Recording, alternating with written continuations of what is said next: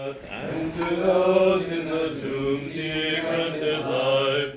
Ixotus vosca seis mergi, smertius nepopra, dissurgi morovim, Christ is risen. Christos voskreσε. He's not risen that way. Christos aneste.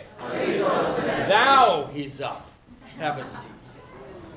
Congratulations to Sebastian and his family on being received into the church.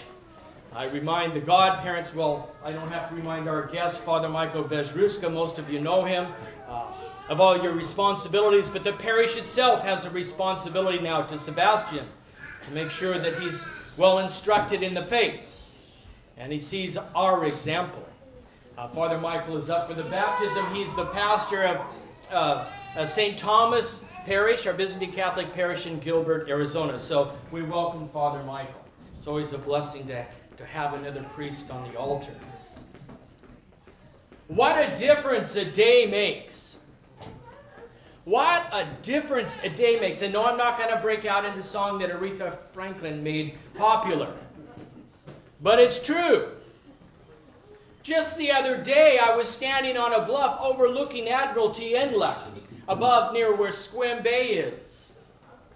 Then yesterday, I found myself at the sheep pool. And today, I find myself at the foot of the baptismal font. What a difference a day makes. When I was out surveying the waters, my vast domain from my window while we were away this week, I was looking at the hills and the trees and the deer and the birds and all of that, but I was always drawn to the water. As a little boy in Moses Lake, it was always about the water. And I was watching the water, and I noticed the water moves in 3 different ways. This is salt water. It moves by the waves of the boat. They're going all around, the fishing boats, the cargo ships. But those waves would slowly dissipate into the larger body of water. I observed as a sailor the tidal rips. I could tell where the tide lines were in that area, when the tide was ebbing and when the tide was flowing. I could tell by the sound of the seashore and the waves whether it was coming in or out. It's just something I've developed. And so you see the movement of the water as directed by the tide, pushing and pulling the rest of the water. But what fascinated me most was the water that was moved by the wind. It wasn't particularly windy there. There was just breezes that would come up. And when I watched the water, the wind dance on the water, creating these, what we call in sailing, cat claws, where you try to get in these little spits of water, spurts of wind that would go off and then dissipate. But despite all the movement of the water, it was still the same water. No change took place to the water. Then the next day I find myself at the pool of Bethesda. The sheep pool. And here's the water that was stirred up from time to time by an angel. And when it did stir up, whether it was from bubbles coming up from underneath, or whether it looked like fingers ran through the water, creating ripples, the water only brought a change that was temporary. For whoever got into the water first was cured, but that cure was only going to last for a short time, and then it would end in death. But the water we experience today, with the priest blowing the air on the water, with the movement of his hands stirring up the water, that water is different from all other water. For that water will not into death, but into eternal life. And it is for that water and for that eternal life that Christ came.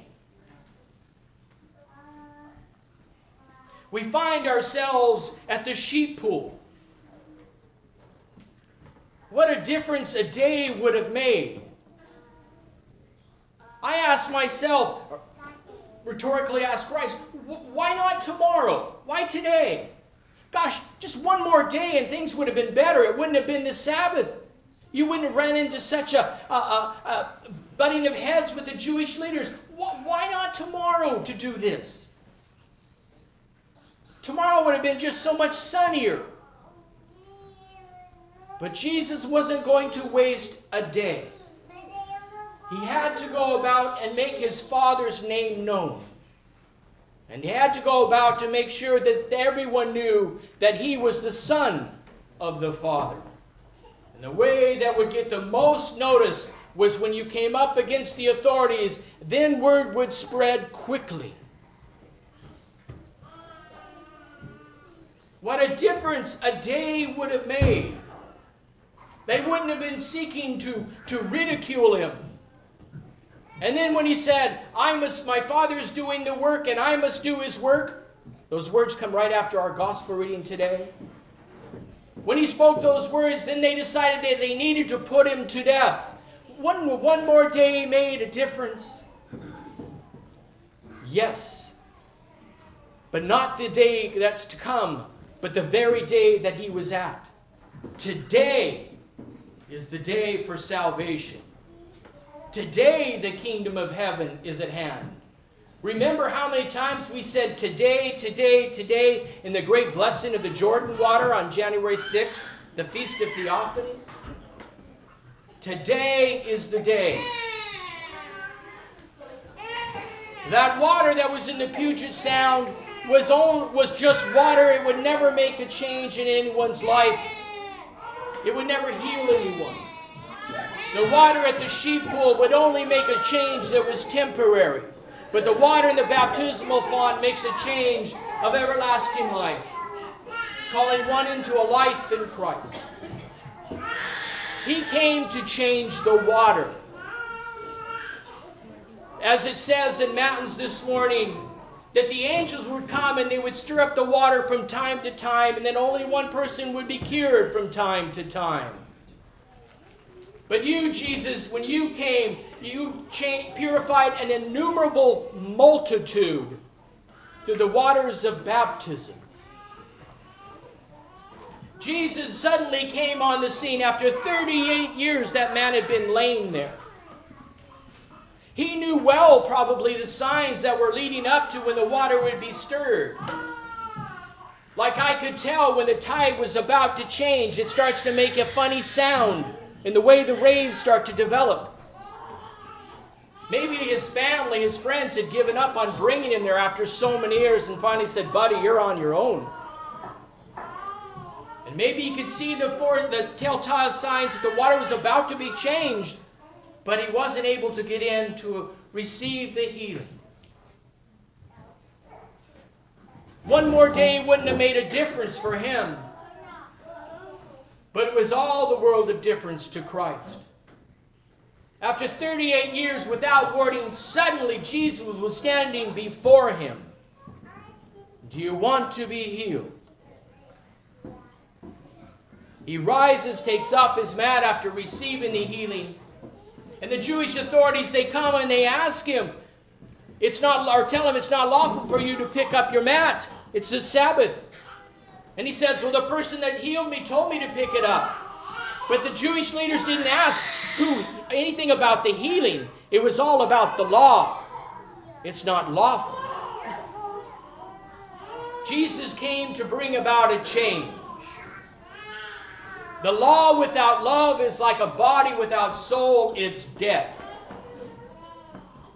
He came to give us new life by changing the waters into the waters of incorruptibility, by changing the coal that was given by the angels to Isaiah to purify his lips. He gave us the coals of the Eucharist, the divine Eucharist, to purify our soul and body. What a difference a day makes. Yesterday, Sebastian was just one of a member of the human family. Today, he's part of the celestial family. Part of the body of Christ. What a difference a day makes. Christ came to make himself known. And that holds us now that we have heard and we have seen to an expectation that we are called to live that life that He came to give us.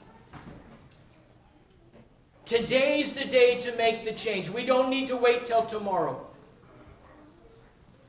Let's not waste our time with anxieties about what's happening throughout the world. We pray for peace, we pray for our governmental authorities, and then we worry about ourselves and changing ourselves. Let's not get caught up in political politics within the church. Let the bishops do their work, pray for them, but we can change the church in our own little corner by learning about repentance for ourselves. Instead of searching the internet and wasting our time trying to figure out what this bishop's doing or what the pope's doing or what that patriarch's doing, let's worry about what we're doing.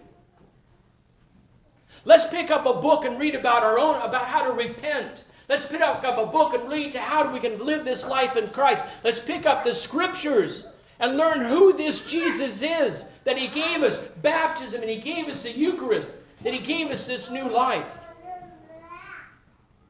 Life is going to be over with in a heartbeat. I'm 58 years old. I'm closer to the end than I was at the beginning. It's kind of unnerving. But it's also a good wake-up call.